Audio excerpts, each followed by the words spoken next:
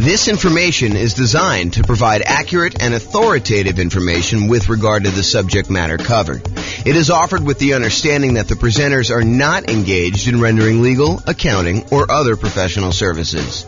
If legal advice or other expert advice is required, the services of a competent professional should be sought. Welcome to the Bend Real Estate Investing and Real Estate Financial Planning podcast. Learn all about investing in real estate in Bend, Oregon, with a combination of real estate financial planning and modeling with numbers specific to Bend, plus syndicated, more generalized recordings of live and pre-recorded real estate investing classes. Not all of them specific to Bend. Be sure to stay tuned after the podcast for a message from our sponsors. Well, good morning and welcome, everyone. I am James Orr, and today we have a really interesting class, a class I've not really seen anyone teach to real estate investors before. It's, I think it's going to be eye-opening to a lot of folks, and so we're going to jump right in, but today we're going to go over how much should you put down when buying rental properties, and specifically the returns for various down payments. So let's jump right into it, and I'll kind of explain what I'm talking about as we go. Okay, so before we get into like the meat of the presentation, I want to kind of just admit to you that we're not just talking about down payments. What we're really talking about is the total cost to close. So the down payment that you're putting down plus the total amount that you have to close. And if I were to do this presentation again, I didn't want to kind of muddy the waters with getting into these discussions of reserves and cumulative negative cash flow. But really, if I do this at a more advanced level, and I probably should do an advanced version of this, but I want to give you the basic framework of this first. I really should do this class where I'm talking about the total cost to close, plus the reserves, plus any cumulative negative cash flow you anticipate having on that property that you've set aside to make the overall investment much more conservative. Okay, we've talked about this idea in previous classes. And I probably need to do an entire class just on this topic. But the idea is, let's say you have negative $200 a month in cash flow on a property that you're considering buying. You know, our market has really high prices right now, really high interest rates. Rents are lagging a little bit. And even if you apply all the different 88 strategies that we have for improving cash flow, in some markets, you're going to struggle to come up with a property that has positive cash flow, unless you put a lot down. And so you may decide, hey, look, instead of putting, 20% more down in order to get this property to have positive cash flow, I might choose to set aside the amount of negative cash flow I'm going to have to cover me through when I realistically think that I'm not going to have negative cash flow anymore. And so what you do is you say this, okay, I've got negative $200 a month in cash flow on this property I'm considering buying. So over the course of the first year, I have negative 200 times 12, which is about $2,400. However, next year, I think rents are going to go up about 3% or so, and maybe that's about $50. I'm going to make the math really easy and just use $50. So rents are going to go up by about $50, which means my cash flow is not going to be negative $200 a month in year two. It's going to be negative $150. And I'm doing some really oversimplified math. Yes, you want to do the actual math to do this, but I'm just kind of doing some really rough math to show you exactly how this works. So $200 a month negative in year one. Now, because rents went up $50, you have about negative $150 in year two, which is about $1,800 negative cash flow. In year three, rents go up again a little bit, about 3%, which means about $50 a month in this case, for example, to make the math easier. So instead of having negative $150 a month in cash flow in year three, now you only have negative 100. You do that. So negative 100 times 12 months is about $1,200. The next year, rents go up a little bit more. You have $50 a month negative. So that's about $600 for the year in negative cash flow. And then after that, when rents go up again a little tiny bit, you have $50 more in rent, you don't have negative cash flow anymore. And so we could look at the next few years and say, well, in year one, we had negative 2,400. In year two, we had negative 1,800. In year three, we had negative 1,200. In year four, we had negative 600. And if we add all those together, which I probably should do that because I've used this example several times, but if you go add all those together, maybe it's negative $6,000. I don't know exactly how much it is. Add them all up and find out how much it is. And so if you say to yourself, look, I have this negative $200 a month in cash flow. If rents go up just a small 3% per year for the next, whatever that is, 5 years, the chance of me having negative cash flow after 5 years is really low. So I could take $6,000, set it aside in addition to my reserves, knowing that that will help cover any negative cash flow I might have on this property for the reasonable future that I see with having rents go up a tiny bit each year. Now, with that being said, do rents always go up? No, they do not. Is it possible you have a tenant in there and in order to keep the tenant in there, you don't raise the rent $50? Sure, and so it's only $25. If you want to be more conservative about this, set more aside. But the idea is it'll make you much more conservative, much safer to set aside the reserves you need, and then in addition to that, counting up the cumulative, the additive total of the amount of negative cash flow you're likely to have until you get to the point where it's likely to be positive. And you can look at this in the world's greatest real estate deal analysis spreadsheet. Just go download the spreadsheet, realestatefinancialplanner.com/spreadsheet. And you can look at this in the override section. It'll show you the cumulative negative cash flow you have on this property over whatever time period it is, and then set aside that money. Will it protect you 100%? No. Will it make you much safer than not doing this? Absolutely. And that's the idea, is I want to see you stay in the game. I want to see you be successful over a long period of time, not just buy as many properties as you can. And then when you have some type of downturn, you've got these, alligator type properties that you have negative cash flow on, and you're unable to hold through the down period. Okay. So before I get into today's class, we're talking not really just about down payment. What we're really talking about is total cost to close plus reserves, plus those cumulative negative cash flow numbers. But now that I've said that, I'm telling you, I only use down payment to do the charts I'm doing today because I wanted to keep it simple and not mess it all up with all the reserves and total cost to close and the cumulative negative cash flow part. So in the future, I probably should do all of them together. Okay, that being said. So the question is this: how much should you put down when buying rental properties? And I think for a lot of real estate investors, it's, well, how much do I have to put down? But if you have a lot to put down, it becomes a really interesting question. It becomes the question of, what is optimal? What is going to be the best amount to put down? And part of you start thinking about this in terms of, well, what's my overall return going to be on the amount that I have to put down? Okay.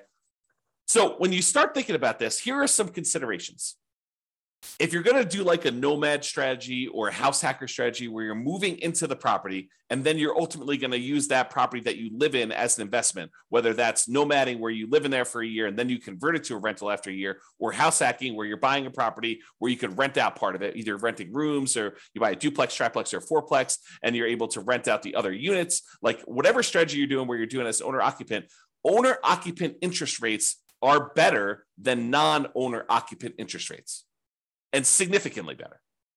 So if you're going to move into a property and live there, the interest rate you're going to get from a lender for putting the same amount down is going to be better than if you put the same amount down as a non-owner occupant, if you bought it as an investment property where you did not plan to move in. So imagine you're putting 20% down on the property. The interest rate you get for putting 20% down if you were moving into the property is better than if you're putting 20% down and not moving into the property and buying it as an investment. So there's an advantage to move in terms of interest rates. And we're going to show you some charts related to that here in a second. Okay. In addition to that, the percentage down payment you put down can have a significant impact on your interest rate as well. And this, I think, makes sense to a lot of people. If you put only 5% down, the interest rate is probably going to be higher than someone who puts 20% down. And why?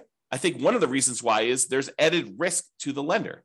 And the lender says, hey, look, for this added risk, I want a higher return on my money because there's a better chance that you are going to be foreclosed on, that you're not going to make the payments, you're going to walk away from the property, and that you're going to do it. I mean, just think about it from a very practical perspective. Think about it from your own perspective. If you put nothing into a deal, if you put nothing down in the property, you have nothing to lose except your credit score and reputation by walking away from the property. So I think a lot of folks are like, I have nothing, I have no money invested in this deal. If I walk away, I didn't lose any money. I just don't have the property anymore. And yeah, I got bad credit, but maybe I didn't have good credit to begin with, right? So the thought is you put 20% down, now you're much less likely to walk away from the property. And from the lender's perspective, they have a cushion of equity where if you walk away, they could sell the property even at a discount and probably get all their money back or most of their money back. And that's why they like you put in 20% down. Okay. So whether you decide to own or occupy, or you don't own or occupy and you buy an investment property, the interest rates vary based on that. And the amount you put down percentage-wise impacts the interest rate as well. Now, some returns, remember there's 4 returns when we buy investment properties plus reserves, but there are 4 primary returns when we buy investment properties. We talk about this when we talk about my return quadrants. Appreciation, the tendency for property values to increase over time. That's what appreciation is. The tendency for property values to increase over time. Cash flow, the amount of cash flow you have. You take all the income on the property minus all the expenses on the property. What's left over is your cash flow. So the cash flow on the property, your debt pay down, how much you're paying down on the loan with each payment that you make over that whatever time period you're measuring. And then finally, the tax benefits of owning that rental property, what we like to call cash flow from depreciation. It's really your depreciation benefit times your tax rate, tells you approximately how much you're getting back in taxes by owning that rental property. Okay, so you have all 4 areas of return. Now, what's interesting is if you think about how many dollars of appreciation you got, how much in dollars the property went up in value, or how many dollars in cash flow you got for the year, or how many dollars you paid down in the loan, or how many dollars you got back in terms of cash flow from depreciation, some of those returns change depending on how much you put down. For example, if you put more down, you tend to have more cash flow. Think about it from the extreme. If you put nothing down on a property, your cash flow is going to be lower than if you put down 100% and you bought the property all cash, right? Just look at the extreme example of that. Can you see that when you put nothing down on a property, the amount you're going to get in cash flow is going to be lower. It's going to be a smaller dollar amount than if you put 100% down your property. Now, I'm not talking about the return on investment. I'm talking about the dollar amount of the return. There's no division by how much you had to put down. We're going to talk about that in a minute. Okay. So for now, realize that some of these dollar amount returns change depending on how much you put down. For example, cash flow would change. Now, what about appreciation? Does the amount that the property goes up in value change depending on how much you put down? The answer is no. If you go buy a $400,000 property and it goes up 3% in that year, it went up $12,000. It doesn't matter if you put nothing down, it still went up $12,000. Or if you put $400,000 down, it still went up $12,000. So the dollar amount of return stays the same no matter how much you put up for appreciation. But for cash flow, it changes based on how much you put up. It also changes how much debt you pay down. And think of the extreme example. If you put nothing down, the amount you're paying down on debt is a certain amount. If you put 100% down, where you have no loan at all, the amount you put down is 0. So the more you put down, the less your debt pay down tends to be. There's some exceptions, whether you do 30-year loan or 15-year loan, but if you're doing the same term of loan, then that's the same. It makes sense. It's what I'm talking about here. Okay, we're doing comparison, same loan term to loan term. Okay, and finally, your depreciation benefit. Your depreciation benefit stays the same in terms of dollars, whether you put 100% down or 0 down. You still get the same tax benefits, whether you put nothing down or you put 100% down when you buy a property. Okay. So what's interesting though, as I hinted at, even if the dollars stay the same, even if the amount of appreciation you got is always $12,000 as an example, the return on investment would change depending on how much you put down. So now you're talking about return on investment is the dollar amount you earned divided by how much you put down in order to get that.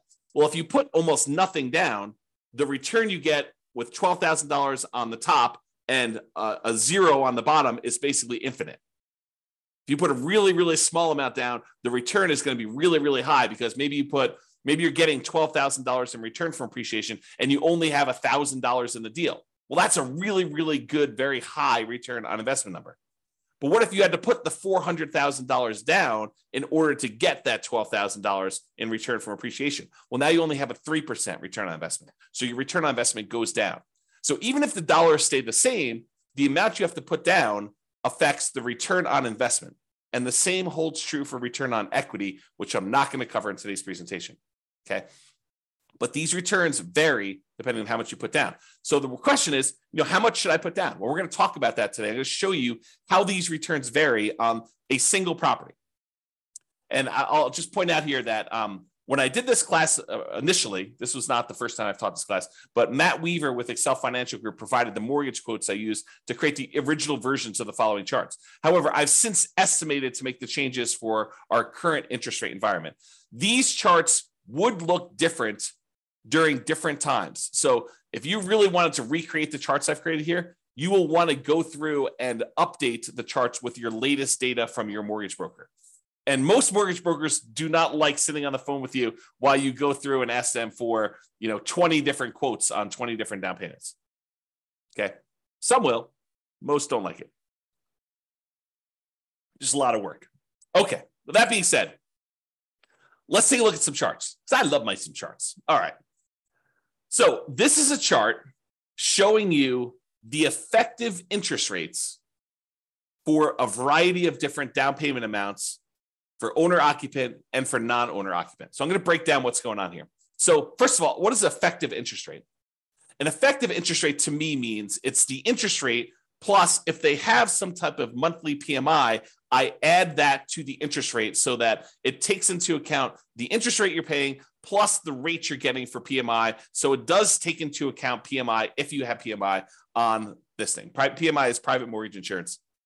So it's the extra insurance you pay to protect the lender in case you default. And we usually have that if you put less than 20% down to buy a property. Okay. So effective interest rate is the interest rate with PMI in there. And we've plotted these by down payment. So on the left-hand side is 0% down. These are our nothing down loan programs. And then we increase until we get to the point where we have 100% down, which there is no 100% down interest rate because you don't have a loan at 100%. So that's why there's no data here for 100%. Okay. The red line are your owner occupant rates. Your blue line are your investor or your non-owner occupant rates. And the first thing I want to point out, as I discussed on the previous slide, is the non-owner occupant rates are all higher than the owner occupant rates by quite a bit. There's a pretty good gap between all of these. And the gap is not universal, meaning that sometimes for a certain down payment, for example, this 15% down payment loan, the gap looks just visually looks larger to me than the gap between a 30% down loan. So sometimes the difference between an owner occupant loan and a non-owner occupant loan is greater than other times. Another way of thinking about that. Okay. And you'll also notice that we don't have any less than 15% down non-owner occupant loans because we're talking about traditional financing or not anything creative or owner financing or something like that. Okay. So these are traditional loans. So you'll notice that the lowest down payment we have for non-owner occupant is this 15% down one. All right. So let's go over and look at this thing. So we basically have on the owner occupant one, we've got two nothing down loan programs. I plotted USDA and VA. And I think VA is the lower one. Hard for me to tell. Oops. Yeah, I can't quite tell. So I think VA is the lower one of the two, though. And so you can see the difference in the rates for these nothing down ones. And what's interesting is the nothing down ones look like they're even better rates than the ones with low down payment, partially because the VA one especially has a funding fee. And so instead of paying monthly PMI, you're paying the fee upfront as a funding fee. Okay. All right. So we've got these two nothing down loan programs. Then we bounce up here to the 3% down conventional loan program, which you can see where it is right there. And then the next one is this 3.5% down FHA loan. And so that one, as of right now, when I got these quotes, that was a little tiny bit lower than the conventional one with PMI. And the FHA one had their PMI added in too. So it does all of them take into account the PMI.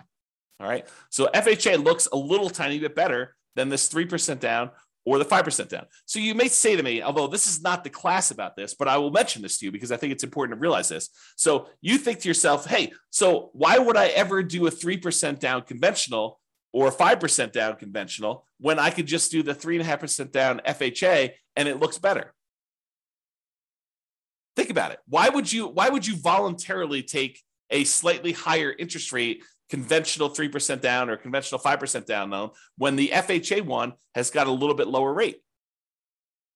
It's because FHA PMI, the mortgage insurance premium, which they call MIP, but the mortgage insurance premium for FHA never goes away. It stays with you for the full 30 years of the loan. whereas the conventional PMI goes away when you get below 80% loan to value. So you do have a slightly higher effective interest rate on the conventional loans, but it's only for a few years until you pay down the loan below 80% loan to value. And then it drops off. And then the interest rate's probably better. We'd have to go check, see what the base rates are for those, what the rate is without PMI. But that's one of the reasons why you might voluntarily take the higher interest rate for a shorter period of time, because you have a little bit of pain up front, but then that goes away without having to refinance out of the loan. Where FHA, you need to either change loans, sell the property, or refinance and get rid of that PMI by doing a different loan type. All right, then continuing on here. So the interest rates then drop off with the more you put down. So it's a little bit less if you put 10% down, a little bit less if you put 15% down, a little bit less if you put 20% down. And then there's a pretty big drop off going from 20% to 25% on the owner-occupant loans. Then a little drop to 30, little drop to 35. Looks like they're pretty much the same going across here to 40, to 50, little drop to 60, maybe the same for 70, and then a little increase for 80, which I think is because the amount you're borrowing is getting smaller. And then the lender's like, hey, look, I want you to, because the loan's so small, we have to charge a little bit more for that. And then it goes up when you get to 90% for what I believe is to be the same reason. I don't know the reasons why these all go up. This is just what they are, okay? So realize that the curve is not linearly down. It changes differently based on how much you're putting down there. Okay, then on the non-owner occupant ones, we have a really high interest rate for the 15% down. It drops off pretty significantly when you go from 15% to 20%, and it drops off pretty big again from 20% to 25%. And then it has a small decline from 25 to 30. Doesn't look like there's a decline from 30 to 35. There does look like there's a decline to 40%, though it's pretty small. And then it looks like it stays the same all the way through to 70% down. Then it bumps up where it gets more expensive if you put 80% down to 90% down. So this is just the interest rate. We really haven't talked about like what impact this has on returns. I just wanted to show you what is changing on the underlying interest rate as we change down payment amounts. All right. Then, because I can, oh man, me and my spreadsheets. So because I can in the spreadsheet, I show you, hey, look, I assume you're buying I think I did $500,000 property, but you're buying a $500,000 property, and it's very similar to regardless of what price you're doing, but this is just to kind of give you a static snapshot. So I take the interest rate you're getting, and I calculate out what your monthly payment would be, putting that amount down and getting that particular interest rate. And now I could show you approximately what your monthly payment would be.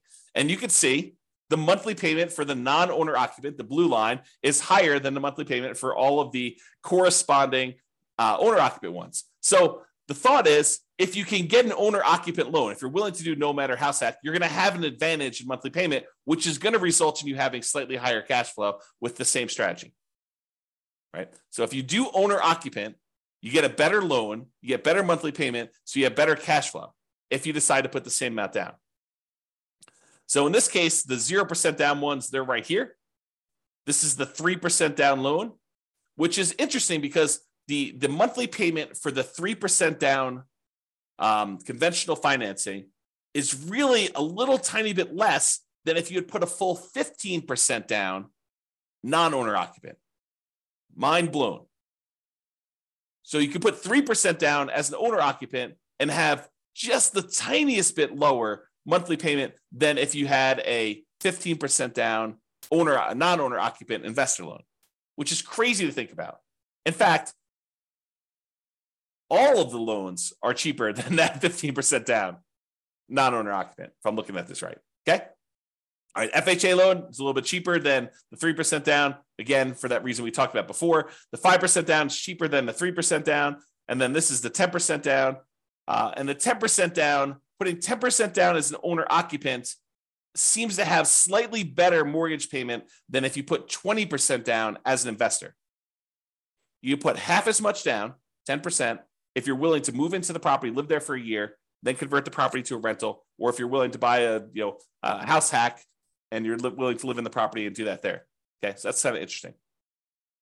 Then there's 50% down, so you can just see how these go until eventually you get down to putting 100% down. The payments are both 0. Okay, and these do include PMI. So it's principal, interest, and the PMI payment. Okay. All right. I think that's all I had to say about this chart.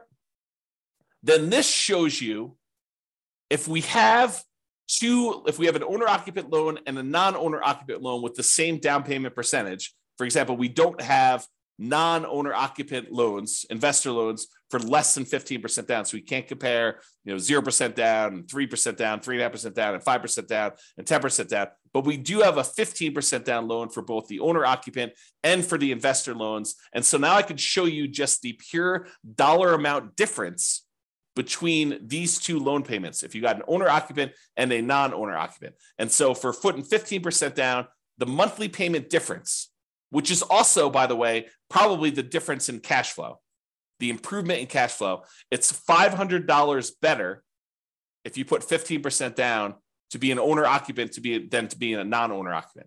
So in other words, there's a $509.68 according to this. Of course, your interest rates will vary, so it'll be different, but about $500 difference in cash flow and monthly payment if you decide to do the owner-occupant version of this strategy versus the non-owner-occupant. That's a pretty big incentive. If you want to improve cash flow, if you're in a market where it's really hard to make things cash flow, this could be a difference. This could be a difference maker. I mean, it's $500 difference, putting 15% down. If you put 20% down, it's about $350 different. So it'll be $350 better if you put 20% down as an owner-occupant versus putting 20% down as an investor. For putting 25% down, it's $357 different. For putting 30% down, it's $331. For putting 35% down, it's $332. For putting 40% down, it's $282. And these are getting smaller. The differences are getting smaller with the more you put down, with the exception of being 80%, which, for all I know, there could be some really weird, wacky, kind of thing that happened when you're doing that. So the overall trend, though, is the more you put down, the smaller these differences are going to be in monthly payments, which you'd almost expect anyway because you're borrowing less. So you'd expect the differences to kind of scale that way anyway. Okay, so you can see now this difference between non-owner occupant and owner occupant and the impact that putting different down payments has on how much you'll have in cash flow.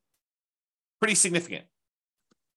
All right, so we talked about this idea that return in dollars is different than return on investment. So we're going to first start by looking at return in dollars for a variety of down payments. And remember before, I told you about the 4 different areas of return. You have appreciation, the tendency for property values to increase over time. You have depreciation, which are those tax benefits of owning a rental property. You have cash flow, which is all the income you have on the property minus all the expenses, including your principal and interest, your mortgage payment, your taxes, your insurance, your vacancy, your management, your maintenance. All of those things get subtracted out. So this is really true cash flow after all expenses. And then you have your debt pay down. How much you paid down on the loan during whatever period we're measuring here. Usually a year. Okay. So you have those 4 areas of return: appreciation, depreciation, cash flow, and debt pay down. And each one is shown on this chart using a different color. So appreciation is blue, depreciation is yellow, cash flow is green, and debt pay down is red. You'll notice they also match the colors we typically use when we talk about the return quadrants, because these are the returns in the return quadrants that we talked about. All right. Now, what I did here is I showed you the amount. It's an annual amount from year 1, assuming you can rent the property in year 1, which technically you can't rent an owner-occupant property in year 1 because it's an owner-occupant property unless you're renting, getting tenants in there, and it happens to be the same amount you're getting for regular rent. But it shows you the amount annualized return, and I'm using year 1 just to make the math simpler. And it shows you all the different loan types. Right here is the cutoff. Right here is the cutoff between owner-occupant, and then these to the right of here are investor. So you could see where they kind of like change pattern abruptly. That's where it changes from owner-occupant loans. These are all the owner-occupant loans, and these are all the investor loans. And so I show you the down payment amount. So these are the 2 0% down ones. This is 3% down, 3.5% down, 5% down, 10, 15, 20, 25, all the way up to 100% down. And then we switch back over to investor, 15%, 20%, 25, whatever it is to get through all theirs. Okay? All right. So this is what we're talking about now. So you got all these loan programs here, and it shows you the returns we're getting for various things. So one of the things I want to point out is what varies and what stays the same. I kind of covered this during the intro, but I'm going to cover it again here because you can see these charts and they look really busy. It's hard to tell exactly what's going on. So here's what is changing and what's the same. So first of all, what stays the same? What stays the same is appreciation. The property value is going up that amount no matter what you put down on it.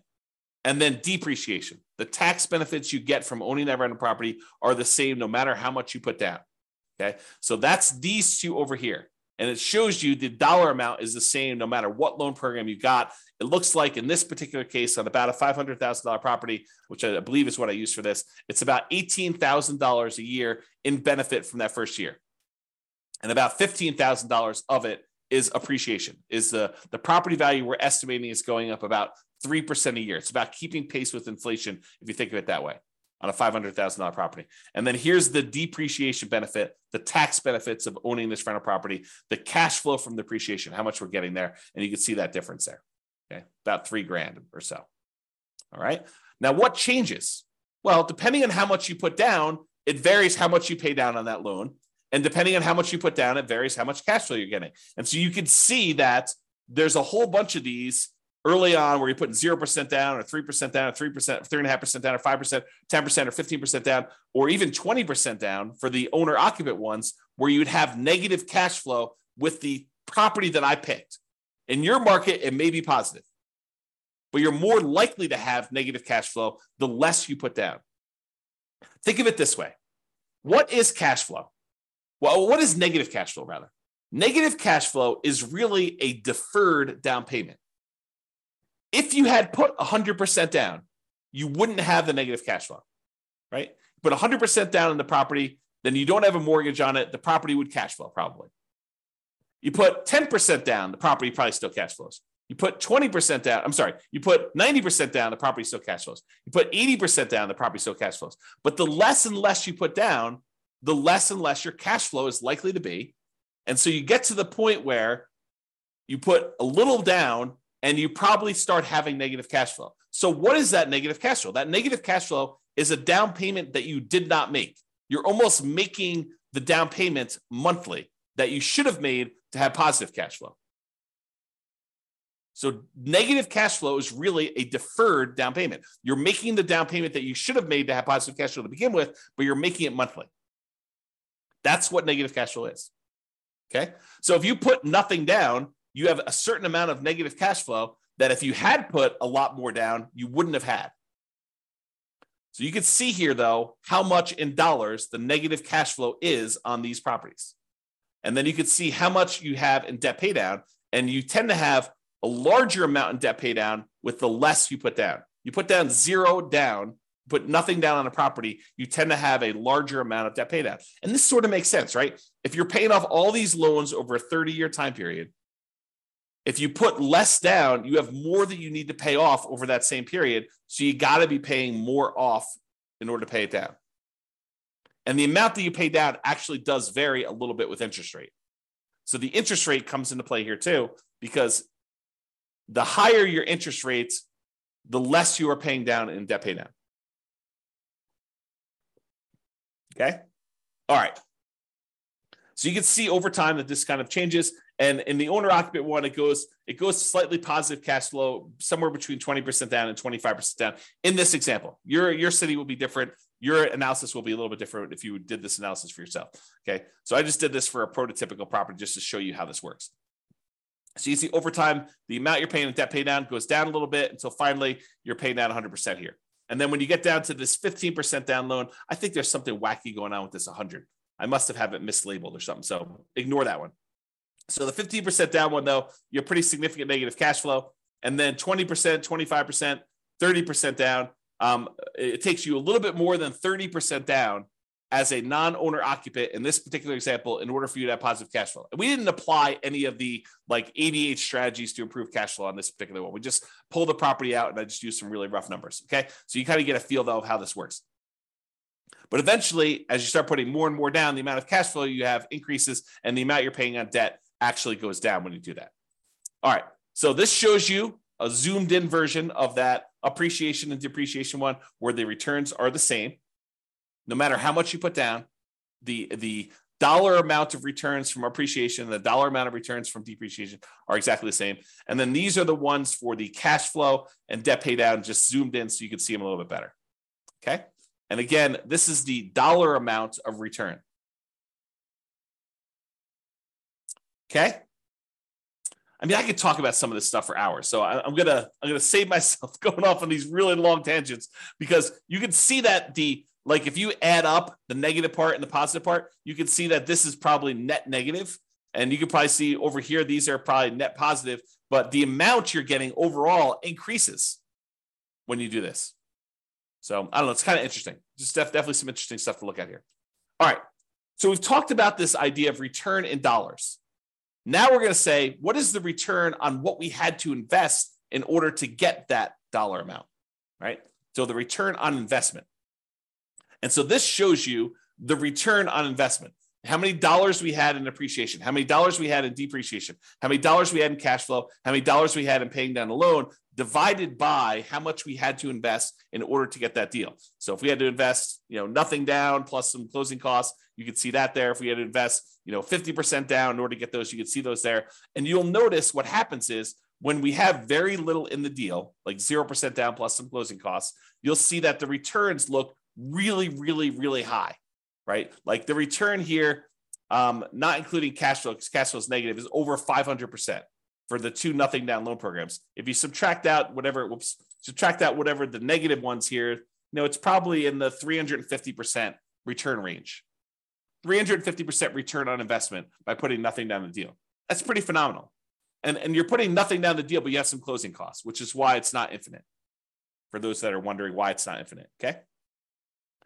Then you have this 3.5% down, or 3%, 3.5% down, and those are still pretty significant, probably pushing over 100% before you have the negative cash flow here. But you can kind of see those returns, but it's really hard to see what's going on here. So in order to make it easier to see what's going on with all of these other ones, I'm going to remove anything less than 15% down.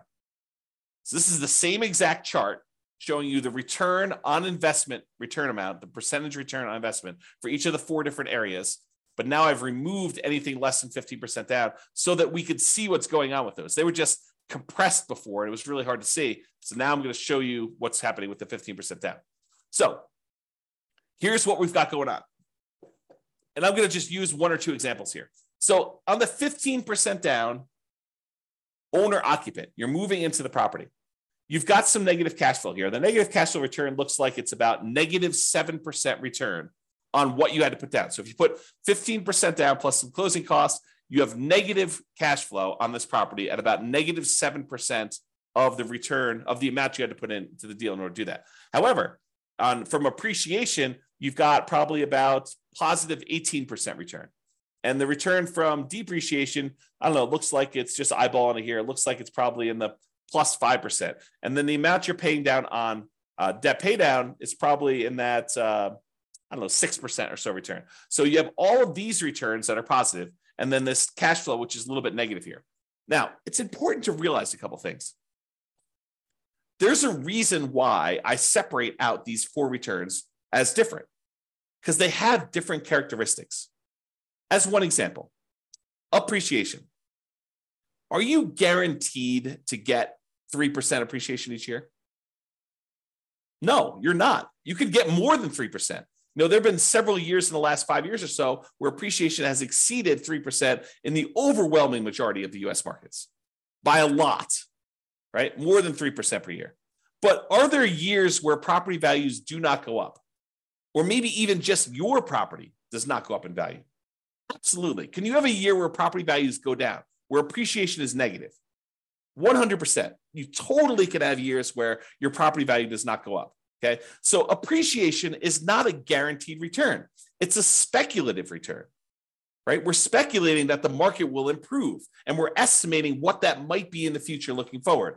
And you give me a long enough time horizon, I'm telling you, it's probably going to be around 3%, looking back at the 100 plus years of history we have on how much properties appreciate in the United States. It's about what inflation has been, about 3%. Okay. So you give me a long enough time horizon, I'm telling you, it's going to be about that. Might your property in particular be a little bit better or a little bit worse? Sure. Might a certain market perform a little bit better or a little bit worse? Sure. Okay. but it is speculative in nature. It is not guaranteed. So this return, even though it's nice and big on here, is a somewhat questionable return. We don't really know. Now, what about this yellow area, this depreciation, the tax benefits of owning the rental property? Does it matter how the market does as to how much depreciation you get? No, it doesn't. It's a tax benefit set by tax code. So unless the tax code changes, which does happen occasionally, but this one's been around for a while. And so what's the best evidence that something will continue? How long it's continued in the past. Not saying that it can't change, but it's likely, I'd say better than likely, highly likely, that you're likely going to get this return. So the depreciation return is probably a pretty sure thing. Not guaranteed, but closer to guaranteed. As long as tax code doesn't change, you're probably going to get that. So that one is a good return there. What about this red return from debt paydown? Is debt paydown reliant on the market doing well? Does the market have to go up in value for you to get the debt paydown portion of your return? No. If you make the mortgage payments as agreed upon with your lender, if you don't default, you're getting that return. It's contractual. It's as close to guaranteed as you can get without there being a third party guaranteeing it, right? It's contractual. You have an obligation to make those payments to the lender. They have an obligation to accept those payments from you. And if you pay down that amount of money, you're going to keep the loan. You're going to get that return on the property. That's how much you're going to pay down the loan, because that's just how the contract is set up. Okay. So it's a contractual obligation you have for debt pay down. So that's not that speculative. It's pretty certain. Now, returns, let's talk about like when you get these returns. So appreciation, the property value goes up by 3%. It goes up by $12,000 in the first year, or $15,000 in the first year. Do you get to pocket that money? No. Unless you sell the property or unless you do a cash out refinance, that is money that's sort of like being deferred until you collect it later. It's what I call cash later. What about cash? What about the depreciation benefit? The tax benefits you get from owning this rental property. Do you get that right away? Yes, you get it in that year. You get it on your tax return. And honestly, you can adjust your exemptions on your paycheck and you could get it monthly or weekly with your paycheck. You could say, look, I know I'm getting this at the end of the year. Let me go to my job and adjust my exemptions so that I'm being taxed less, because I know at the end of the year, I'm getting this big block back from owning this rental property. I'll just take it in with my paycheck instead. I'll pay less taxes in because I know that at the end of the year, I'm not going to have to pay taxes because I've got this benefit coming to me at the end of the year. So you can even adjust it up and get it weekly with your paychecks, or biweekly or monthly, whatever your paycheck period is. Okay. So you can do that. So some of these are returns later. Some of them are returns now. Some of them are speculative and kind of like dependent on the market, which cash flow is also another one that's speculative, dependent on the market. And some of them are cash later, or are not speculative. They're more guaranteed, more certain. Okay. So you can see that all these returns are not the same. So you may prioritize some returns over other returns when you're thinking about these and making these investments. All right.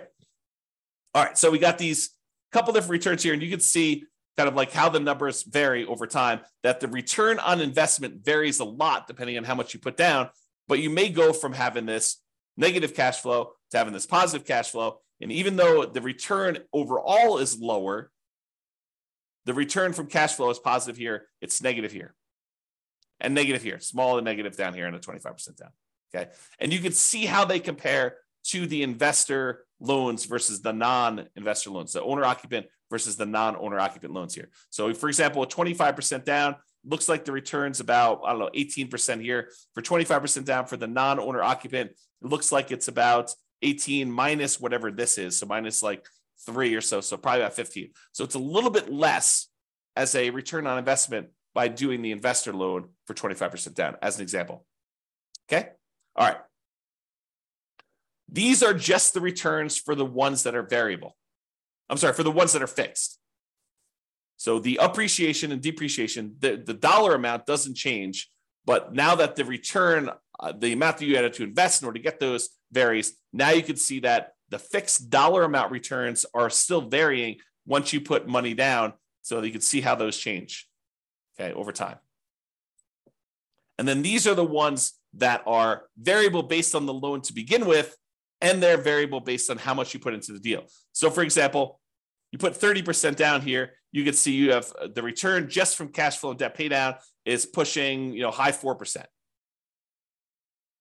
But it doesn't get really, really crazy for the majority of these, right? It's still sub 5% for all these. It just changes which one you're taking the return in. This is sort of my idea of deal alchemy. Do you want to move your return from debt pay down to cash flow? Well, you put more down, you can get less debt pay down, and you're going to get more cash flow. But the return is largely similar, right? It's not varying a lot, varying a little, but not a lot. Varies more over here with your non-owner occupant. The return actually goes up overall with your non-owner occupant one. Okay. And you can see how all that plays out. All right. So in conclusion, pretty cool stuff, right? Interest rates vary based on owner occupant and non-owner occupant pretty significantly. Interest rates vary based on the loan program, which makes sense to you, right? Doing VA loan versus USDA loan program changes a little bit. Interest rates vary based on down payment amount, which I think is surprising for a lot of folks. Some dollar returns vary depending on how much you put down. So you put more down, you get more cash flow. You put more down, you get less debt pay down. Others don't. Doesn't matter how much you put down, your appreciation, the dollar amount of appreciation is going to be the same. Doesn't matter how much you put down, the dollar amount from depreciation, the tax benefits of owning the rental property are going to be the same.